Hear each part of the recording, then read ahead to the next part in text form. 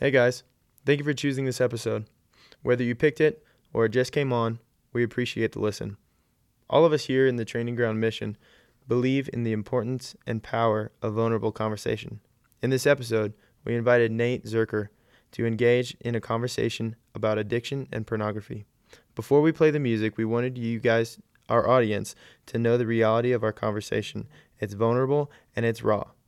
Listener discretion advised. 20-somethings.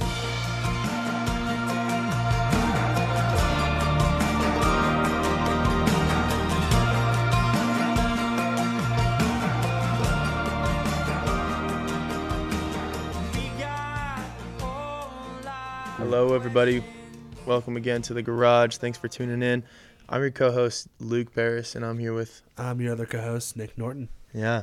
So today's episode is going to be a little bit different. We have our buddy Nate Zerker in, and we really wanted to talk to you guys just about addiction and pornography. And so this episode is different in a way that, you know, there might be some ears that aren't ready for this conversation. Right, yeah. I think, we did bring in Nate. He's the banjo player for Judah and the Lion.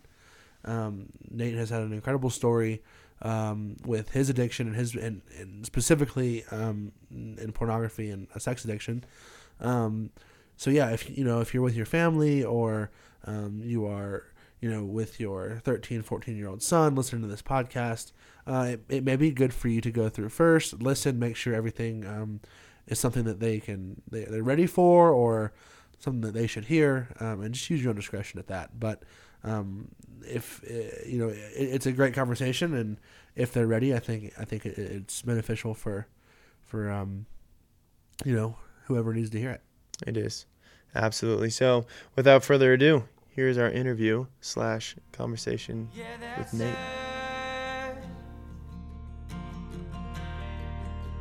20-somethings.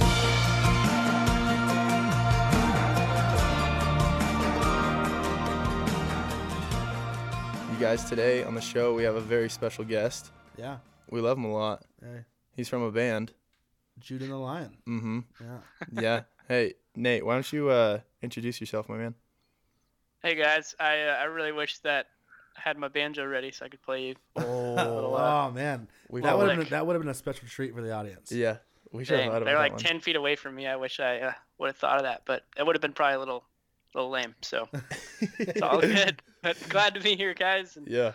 Awesome. Yeah, really thankful to get to talk to you. Dude. Nate, for the audience who doesn't know you, obviously we know you, and a lot of people are going to know you, but just in case someone doesn't out there, tell us who you are, man.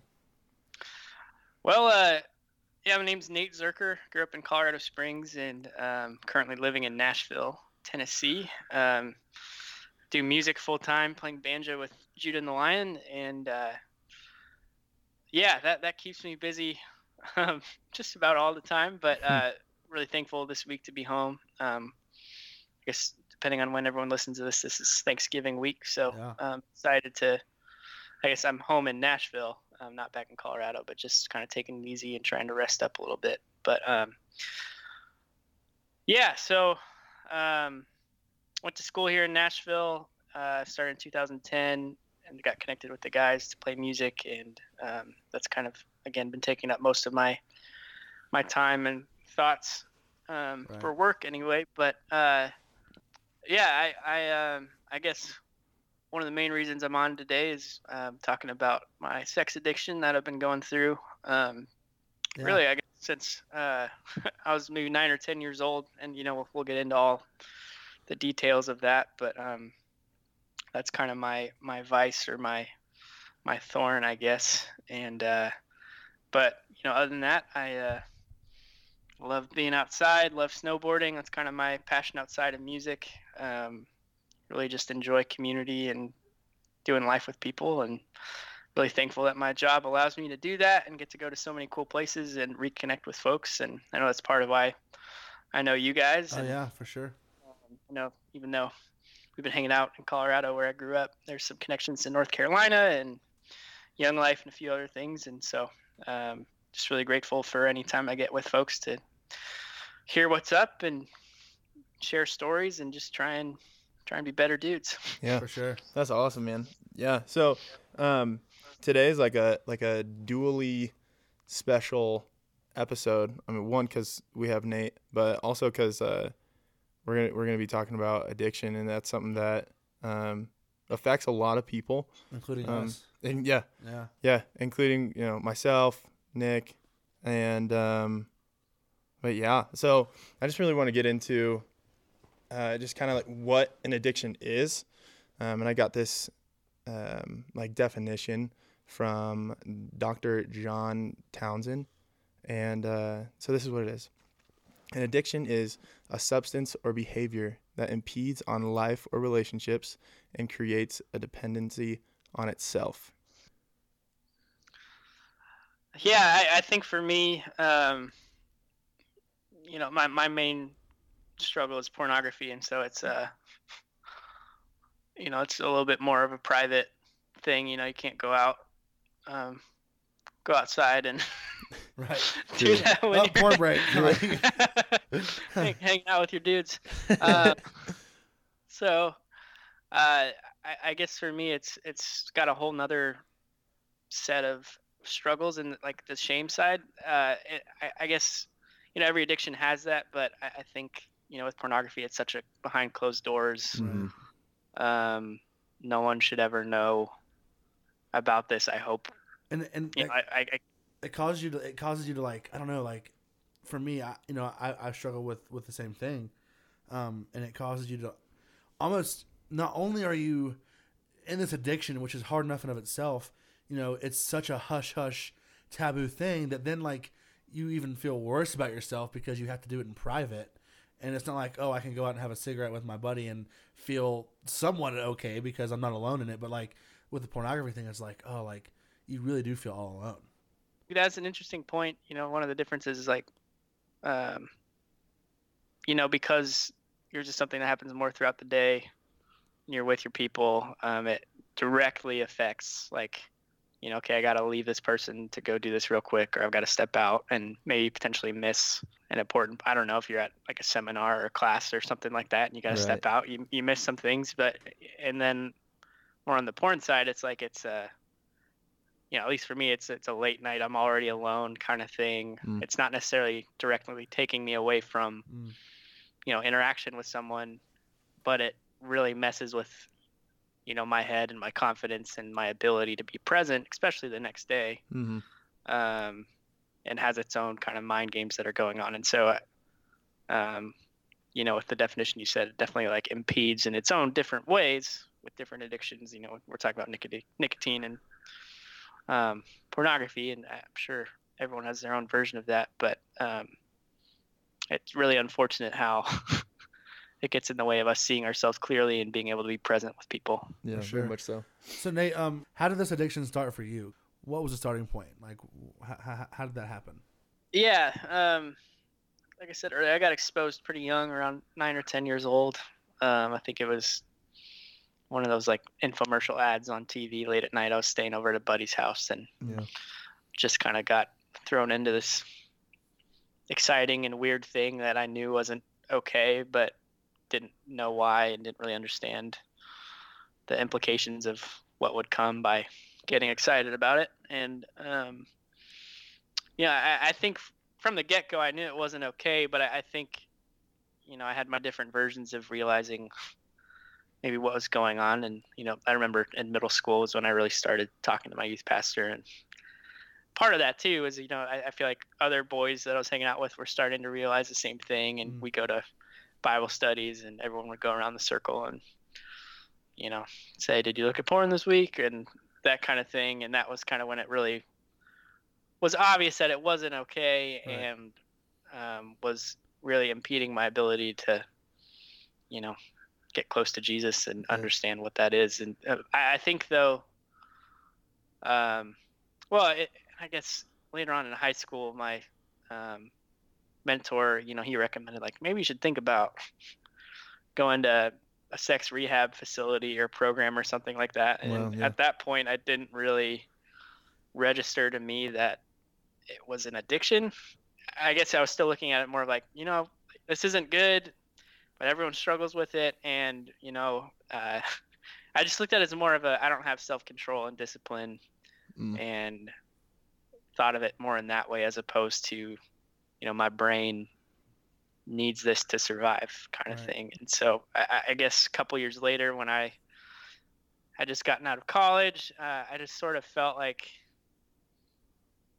I kind of felt like I got to a point where I tried just about every possible thing to get rid of it or to stop, which just made it worse because none of them helped. And I ended up, calling, I guess at that time too, I was starting to see a therapist here in Nashville. And, obviously we were talking through all of this, and he made that same recommendation that I think about a treatment program or center or something like that. And at that point, I was like, well, I've done just about everything else. Got nothing left to lose. Everything is falling apart. Like I just gotten out of this really heavy relationship, and things weren't going super well with the band for me at the time.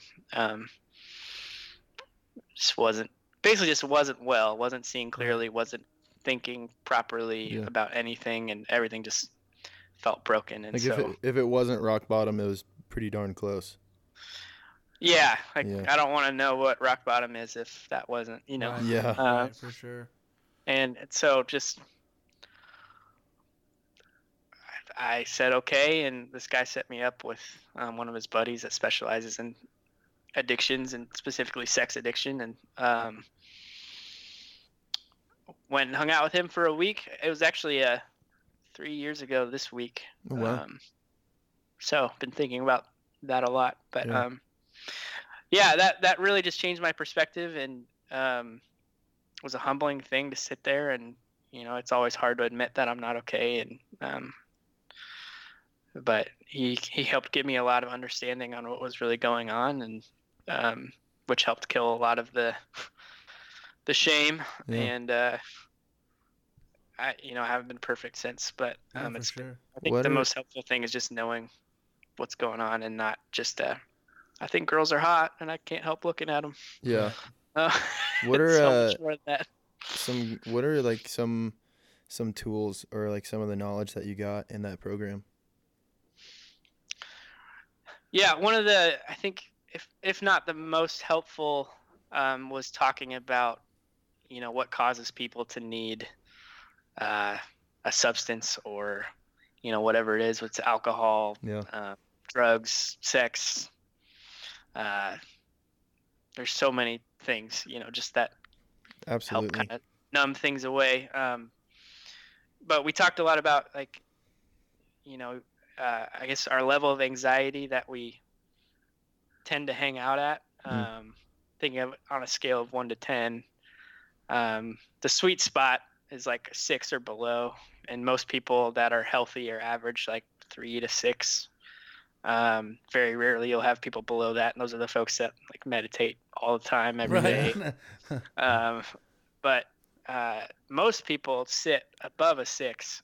And so the point of this like scale is that essentially when you get to a 10, your body goes into survival mode. And something that could get you a 10 is like, well, I broke up with my girlfriend and everything's falling apart, or I had a death in the family, or I failed this test, or I'm just really anxious about this test that's coming up and I can't like handle it, and it could be anything literally, but just makes you hit your breaking point that makes your body and mind feel like I'm not okay, I'm not going to be okay.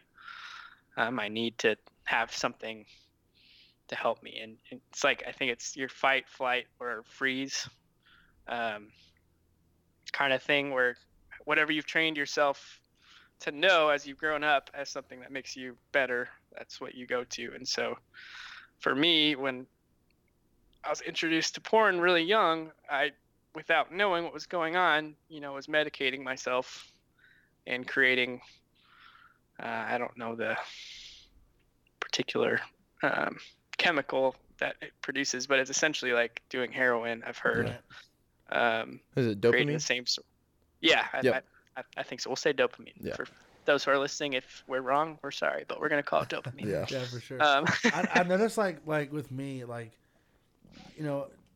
pornography is something that I've struggled with. I think I heard a statistic that 75% of men have admittedly struggled with pornography, and the guy that said that also said the other 25% probably just haven't admitted it yet or haven't realized that it's a problem.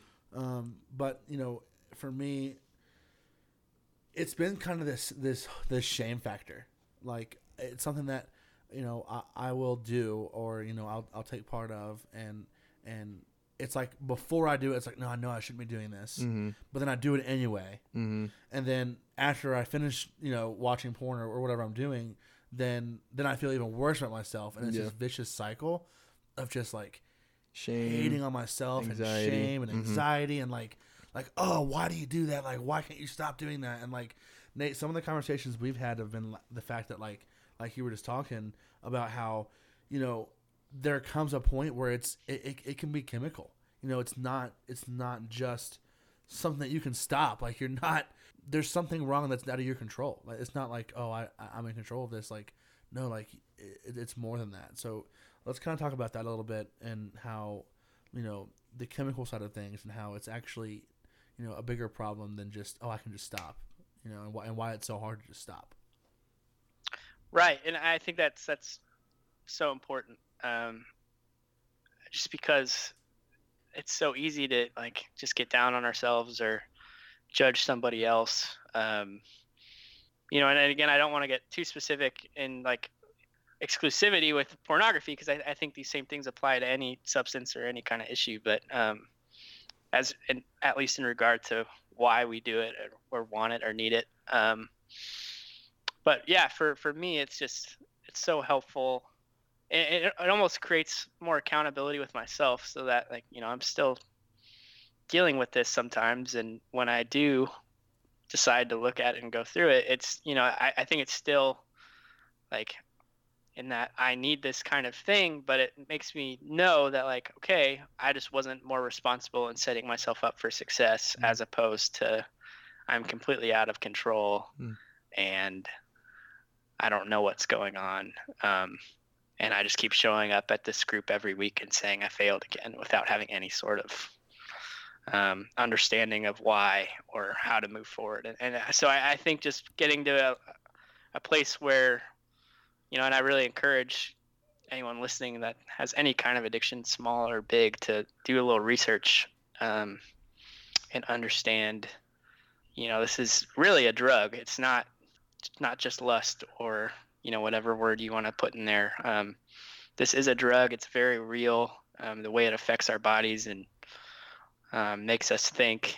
It's like I can't think of a time when I was like, oh, I just want to go look at pornography because I'll feel better about myself. Like, it's, I'm already in a dark place and something triggers me, whether I'm on Instagram or online or something, and then it's just sort of like my head shuts off. And so it's been kind of important to realize, okay, I went through something stressful today, or I know something stressful is coming up. And so I need to be intentional about making sure, to the best of my ability, because the world we live in, it's hard to control that and not cut ourselves off completely from everything around us. But, I'm going to try my best to make sure I'm not on the computer late at night where a random pop-up might come up, or a Facebook ad, or I shouldn't be cruising the Explore page on Instagram when I'm alone, kind of things. Like, just being aware of what has set me off in the past and making sure that I'm not in an environment to make a bad decision where no one will know about it.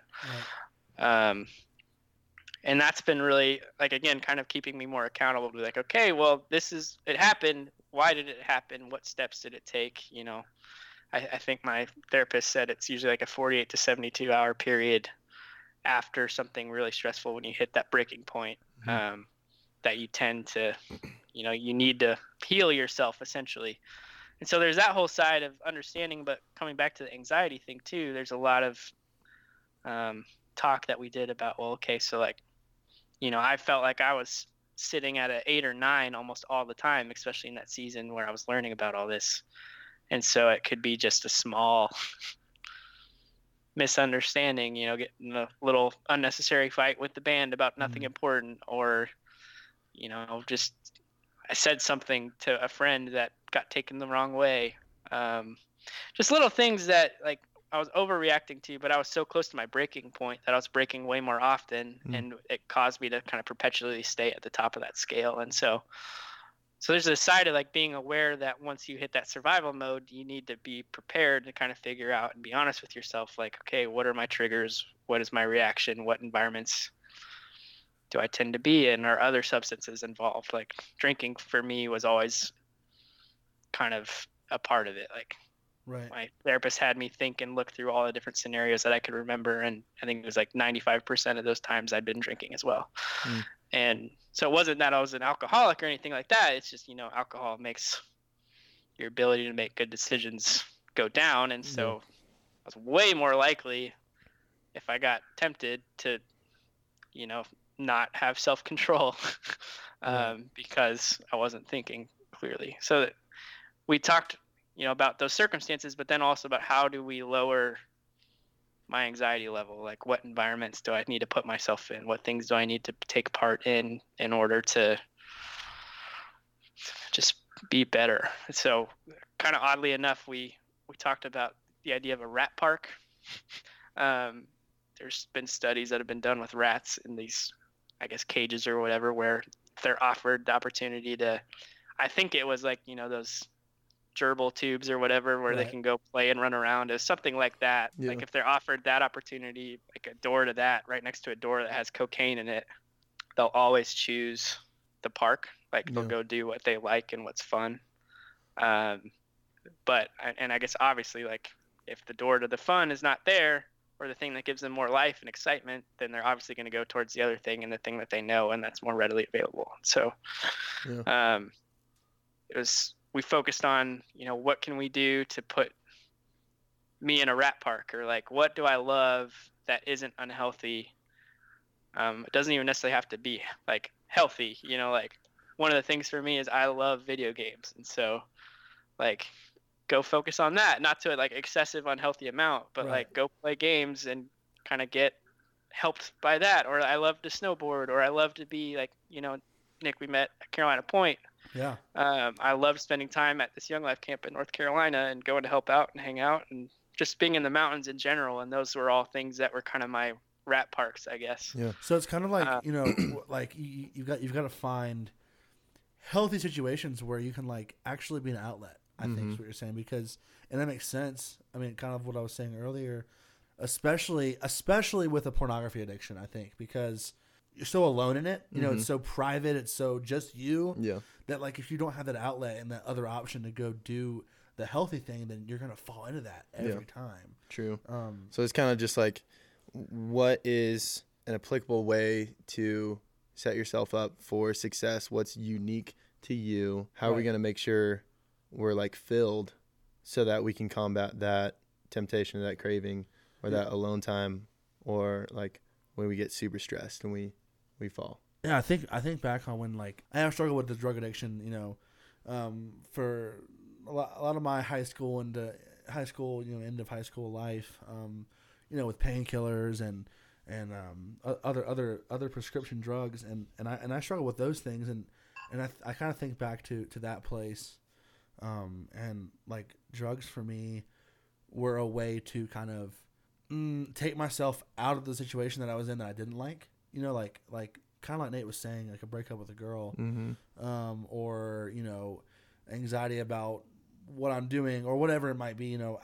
I would use those things to kind of take me to another place to kind of get my mind off of it at first, and then it became a thing to the point where like I needed it, and my body depended on it, or I didn't feel good. So Nate, like you talked about with pornography, there's not only just these mental effects, but like physical effects. What are some of those things? Yeah, I mean, I haven't personally felt so much like physically affected, other than just not being very motivated to be present. Like I think there have been times where I've had something I was supposed to go do the next morning, and it just was like, I don't want to show up. Like, I don't want to do that.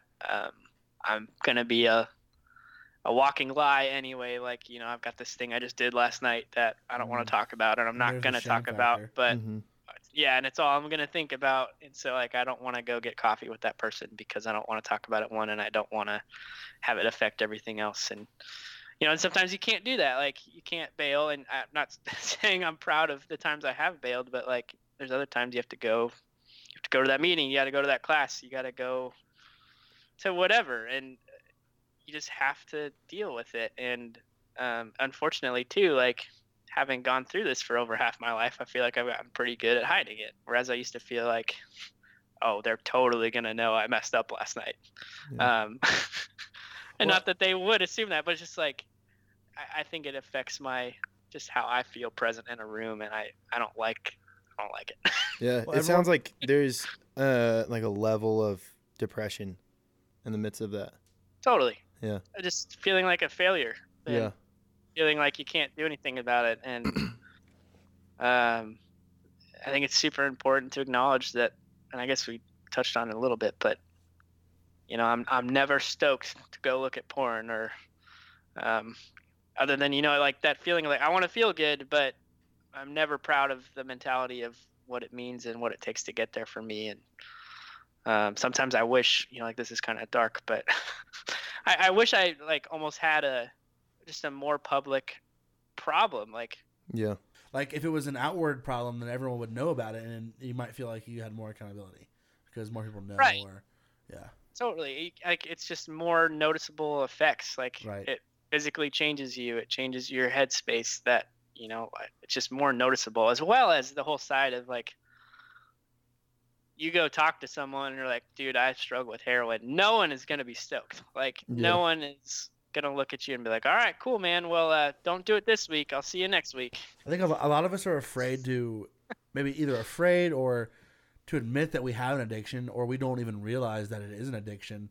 But the truth of the matter is, when you find yourself in a point where you continue to do something that you know is not good for you, and no matter how hard you try, like it just keeps happening, and you just keep finding yourself in that place. At that point, it's an addiction. Yeah. And so I think the question that I have is like, when we've all tried so many times to stop, right? Like if it was easy, then it wouldn't be an addiction. Yeah. If you could just not do it anymore.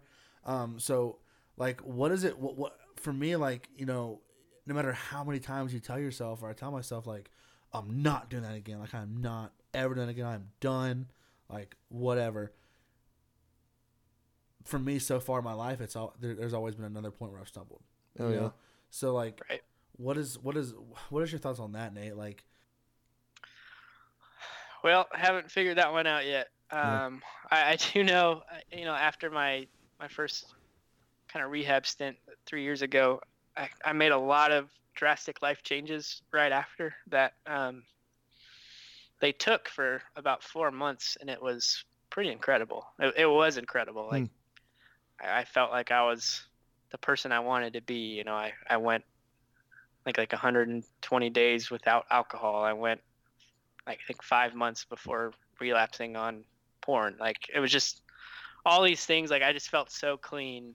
I got off social media. I like gave my computer away. It was just like a lot of really drastic shifts that altogether especially were completely life altering.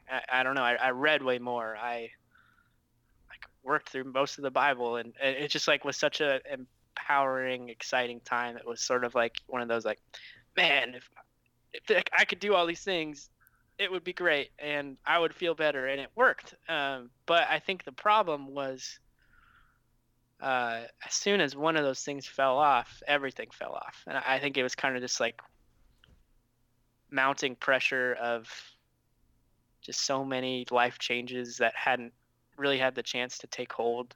That as soon as one fell off, I just was like, well, I suck. And so I might as well, since I drank again, I might as well look at porn again, or, might as well go eat bad again. Or it's kind of took me down this path so the point I'm getting at, and something I'm currently thinking a lot through and working on, is rather than making, like I think we all hit these points of like, I'm quitting, I'm motivated, I'm going to do it. And then we change like 8 things, but then we kind of fall back to the way we were before. And so I've been thinking through this, with specifically this, issue, but also just kind of life goals of like, okay, I'm going to focus on one thing for the next month, and I'm going to try and give myself grace for the other things that I know need to be worked on, but I'm not going to worry about those yet. So in order to really like, life isn't that drastically different, but I'm adding this one thing, and if I can get that down, that'll be one habit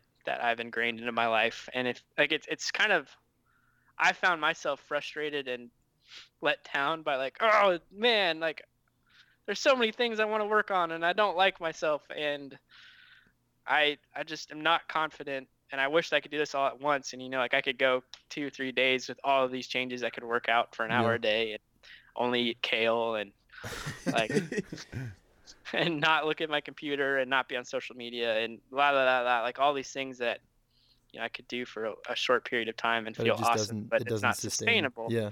So if you can step back from that, and this is I think the hardest part for me, is like, okay, well, if I look at a year from now, if I have 12 new habits that I'm stoked on, my life is going to be radically different. All right.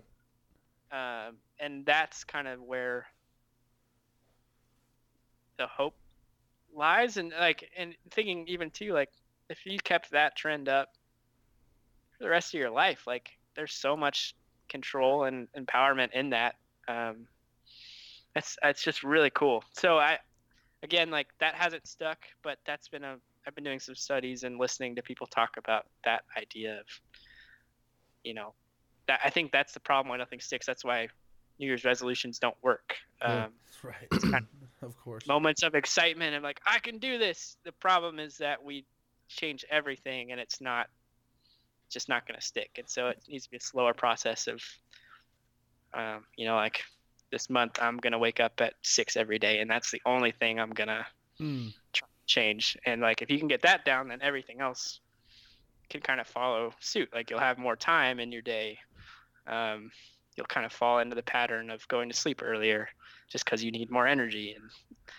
And so rather than saying, I'm going to go to bed at 11, I'm also going to wake up at 6. I'm going to work out right when I get up. I'm going to like, if you can just make it so I get up at 6, all those other things kind of just have to fall in place. Make your goal like realistic, make it attainable. Yeah. Because then you start to get in a pattern of success.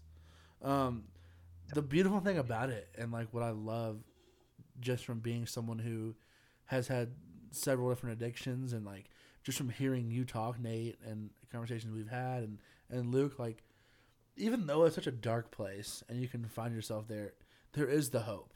Like it's not hopeless. You do have hope, and that's an important piece to it. Yeah. Like what would you say like is able to keep you going? I want to say the cheesy answer that God is the reason for all of it, but I don't feel that a lot of the time. And I think it's kind of demeaning and frustrating when people just assume like, well, you're a Christian or you believe in God, so why do you struggle with this? Or that should be enough. And I think that just I know it has sent me down a cycle of even more shame. Totally. It's like, yeah, I've got this, I've got everlasting life and love and no judgment and grace for everything I've ever done. And so that should be enough. But for some reason, I still can't stop, and I think it's so important to try and have mercy and grace towards the people in our lives and surround yourself with people that are willing to have that on you. Totally.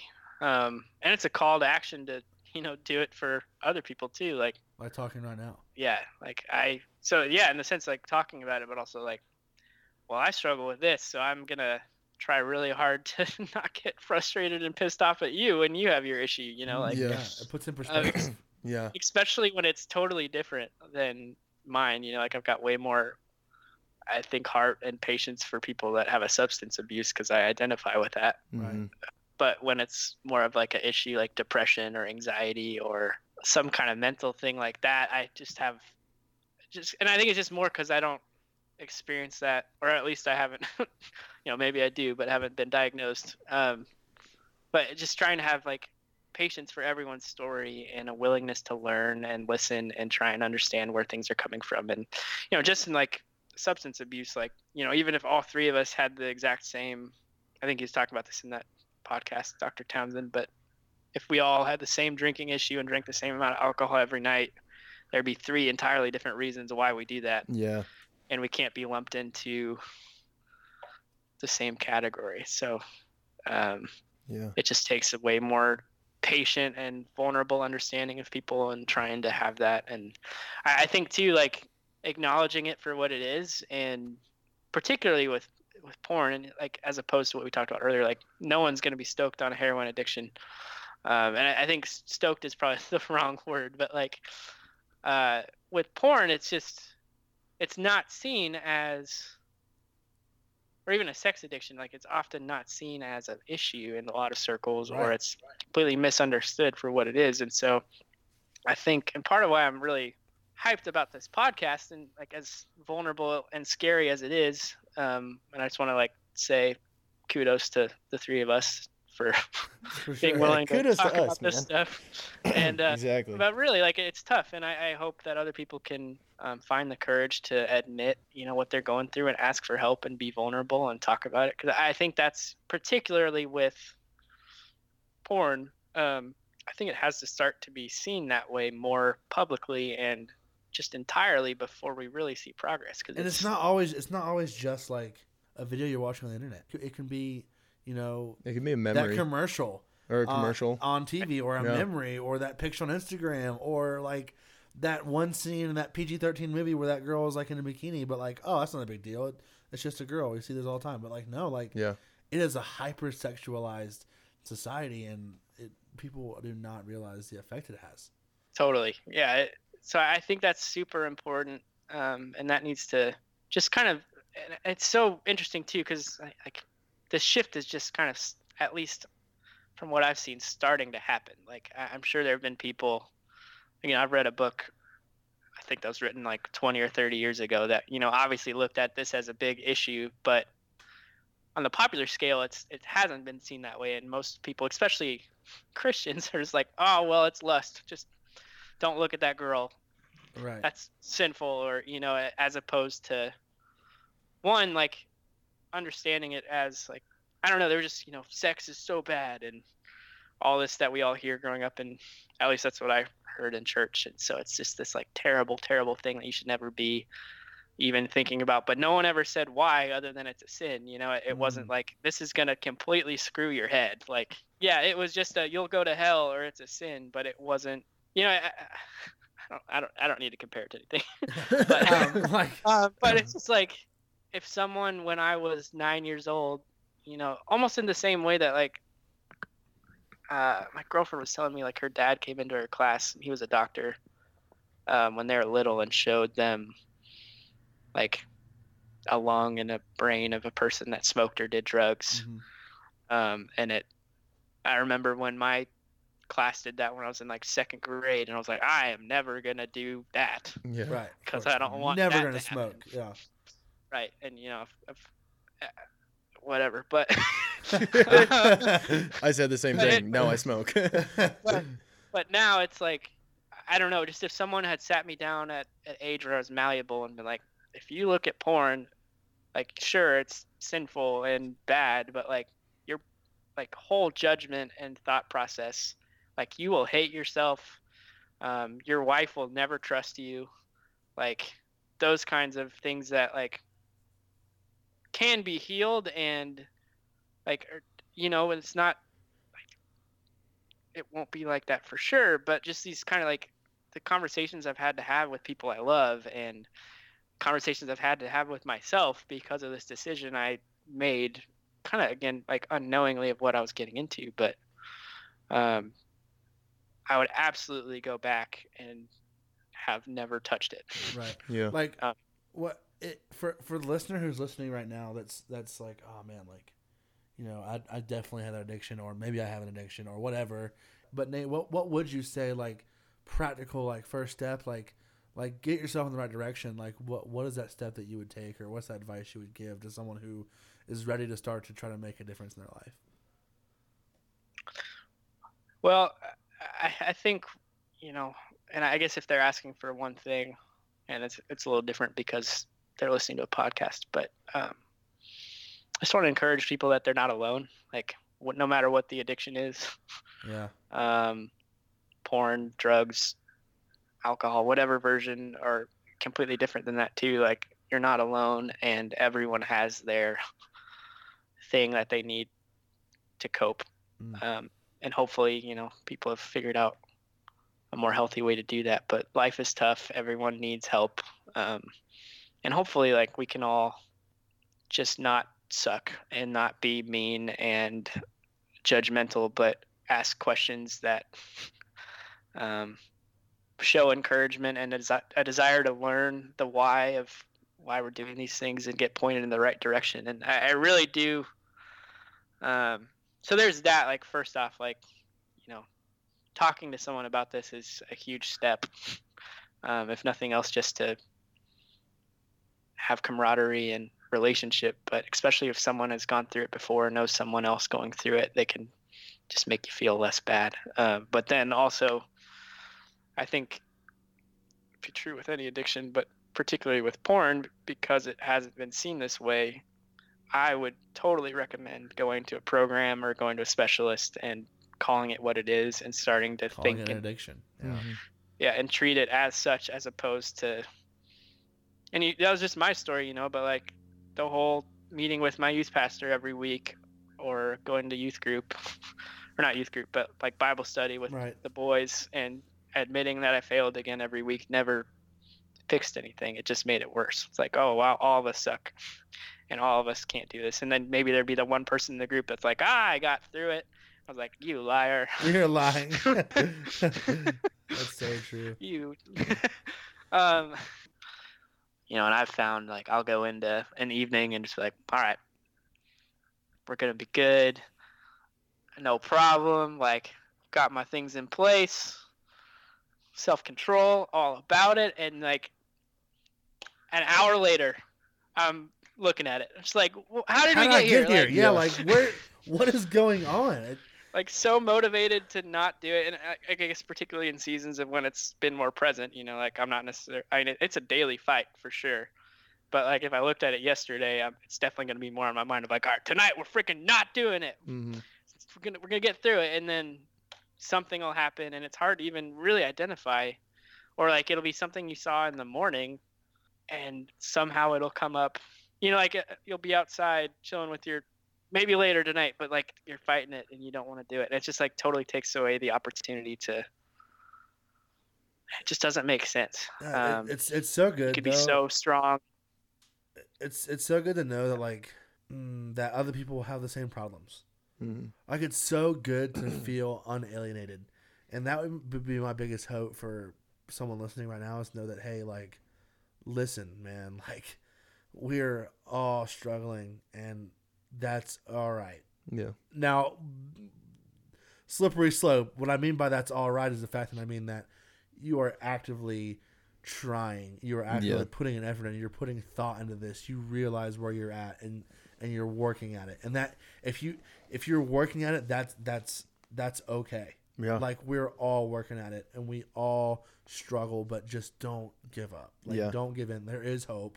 We're in it with you. That's the main key. That's the most important part, and the most life-changing part for me is to know that, hey, I can come to Luke and I can tell him, this is what I'm doing, or like, Nate, you can come and you can talk to us about this.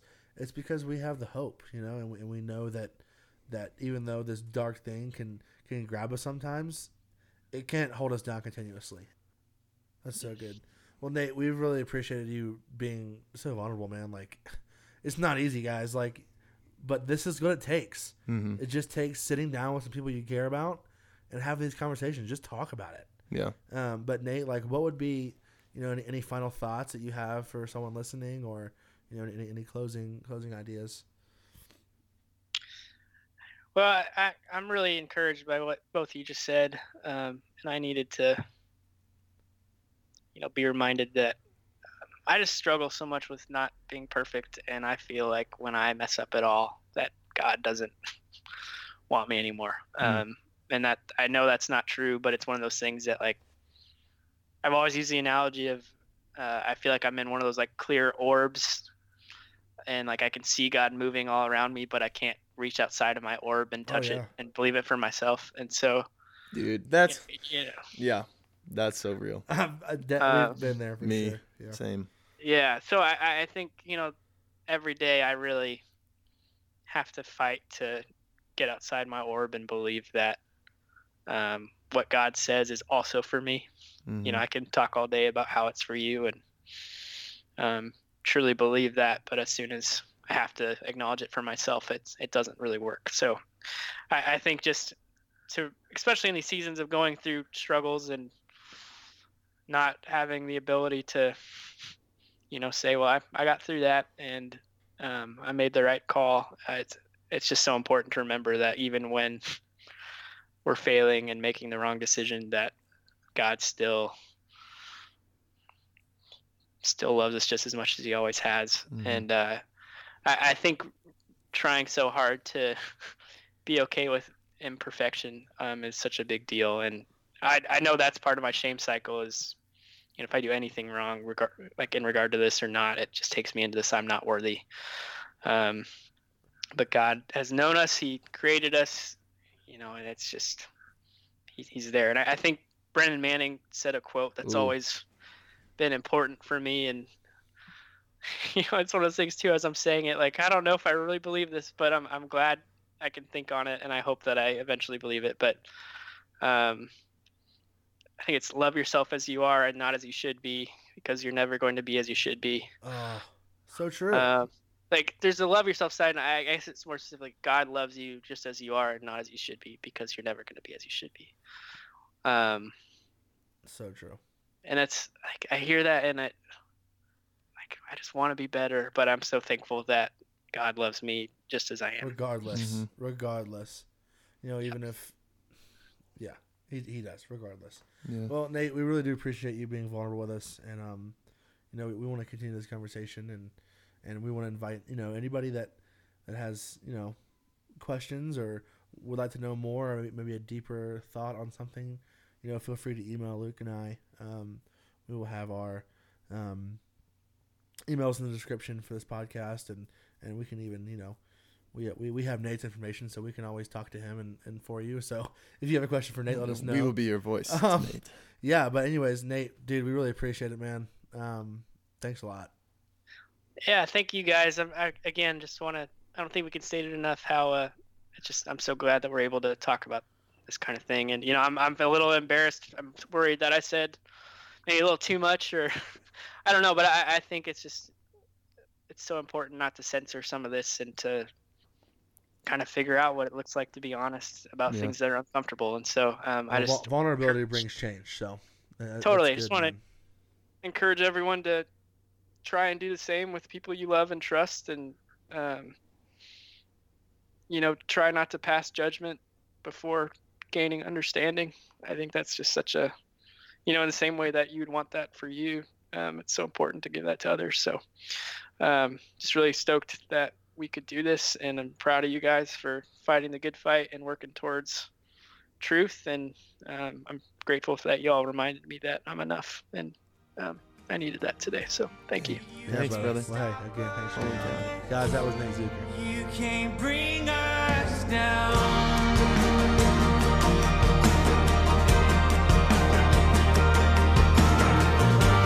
We just love in life. We don't got it figured out. All right. Yeah. So, one more thanks to Nate. This was a difficult conversation for all of us, and even throughout the whole thing, we were just feeling like, man, like, I hope this is going well, because we were just so in our heads, and it felt heavy. There was a lot of emotion there. Yeah. But I mean, addiction, it's a hard, just gross thing. And that's with any addiction, anything that is demanding your attention. That's not God. Yeah. Away from life. That's not God. Yeah. And it's very difficult. In fact, just last night I was talking to, he's on staff in Training Ground Sarasota, and his name is Danny Aviles, and he's actually a substance abuse counselor. And he said, we're considering, or we've started to consider / treat addiction as more of a disease than like a poor like moral compass. Because a lot of times it's not a decision. Yeah. Especially for me, like in my struggles that I've had with pornography, with drugs, like I guess it kind of starts as a decision. Yeah. But then once you're at the point where it becomes an addiction, then it's on a whole other level. Yeah. You're definitely in a survival mode. Yeah. For sure. I can say from firsthand experience that, you know, if I don't have my fix or my high, it's literally like my world is falling apart. Yeah. You know, and I can say for me that there's plenty of times in my life where, you know, I have consciously not wanted to be doing what I was doing, whether that be with my drug addiction or with pornography. And still, even though in my brain and everything is telling me, no, stop, it still happens. And when it gets to that point, you really have to think, you know, it's more than just a decision. You're not just a bad person. Yeah. You have a problem. Yeah, definitely. And I'm very thankful for just community and people that God has put in my life that I can trust, mentors and friends that I can share these struggles with, because I'm a firm believer that once you make it known, once you speak it out, it loses some of its power.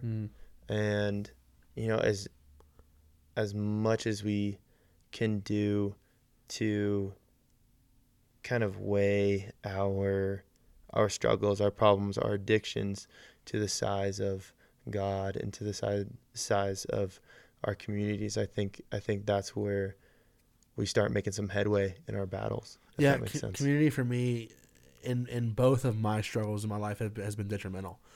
First with a drug addiction in my high school years, you know, getting involved in a community of Young Life, you know, being involved in that and getting a Young Life leader and having friends that were also after similar things, and you know, that was detrimental, and friends that cared about me enough to say, hey, like, that's a problem. Yeah. Without that, you know, I don't know what would have ever happened. And with my struggle with pornography, you know, really up until this year and recently, spending a summer with you, Luke, and with other training ground guys, you know, has really shifted my focus and given me a brotherhood that I can go to and say things to you, like in the car, like, hey man, like, I want you to like ask, hey, have you watched pornography? Like, I want you to hold me accountable. Yeah. And that things like that are detrimental, and that's where community comes into play. And I would say it'd be the first step I would recommend anyone trying to overcome something, is to find a group of people that care about you and are willing to hold you accountable. Yeah, and not anybody that is going to kind of see your addiction, your problem as, oh, like, it's not that bad. And what I mean by that is, like, you tell them, hey, like, I struggle with pornography. I struggle with this. I struggle with that. What you don't need is a friend that's like, oh, dude, don't even worry about it. Like, everybody struggles with that. Yeah. Because that's not going to help. No, and that's not what we do. I think for me, what helps is the fact that I know that I can come to you and tell you. And also, on the same side of that token, you don't want to find that person who's going to be like, oh, like you watch porn? Like, oh, that's disgusting. Like, what's wrong with you? Yeah. No, it's a problem. Yeah. You know, and it's something you need help with. So I know that I can come to you guys being Luke, you, and Corey, and any of the guys in training ground, and say, hey, like, this is what I'm dealing with, and this is what I've done. And I know that you guys are going to have grace on me, and you're going to say, okay.